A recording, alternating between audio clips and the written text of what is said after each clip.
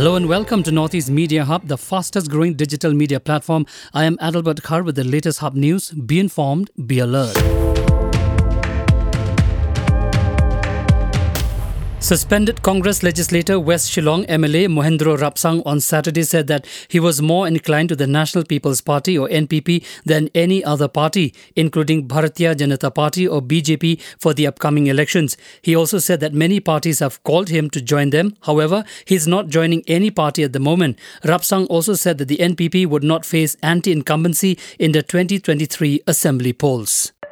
Sora legislator Gavin M. Milliam on Saturday has been elected as the new president of the People's Democratic Front, while Bante Dorlindo and Emlang Litan were appointed as working presidents.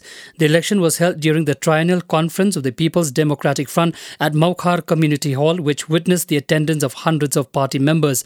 However, two other PDF legislators, Cabinet Minister Hamletson Doling and Umsning MLA Jason Saukme Maulong, did not attend the conference. Reportedly, they are likely to join the National People's Party before the 2023 Assembly polls.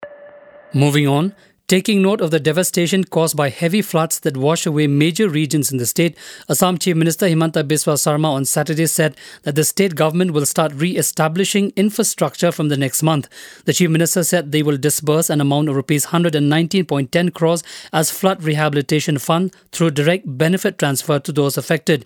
Till now, 180 people across 34 districts have lost their lives due to floods and 19 people have died in landslides.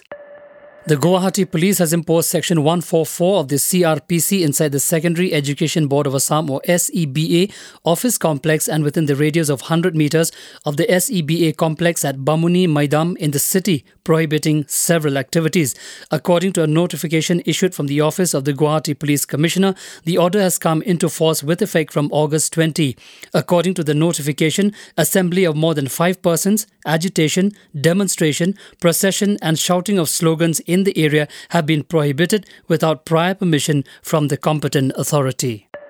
The Golpara police on Saturday detained 3 people, including an imam of a mosque, for suspected links with the Ansarullah Bangla team or ABT.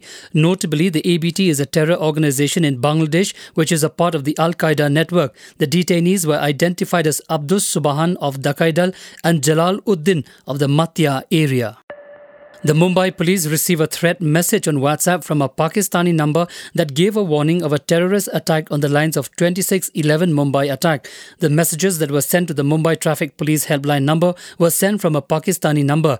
The sender warned that the attack would be executed soon in Mumbai city to revive the memories of the 2611 terror attacks in 2008.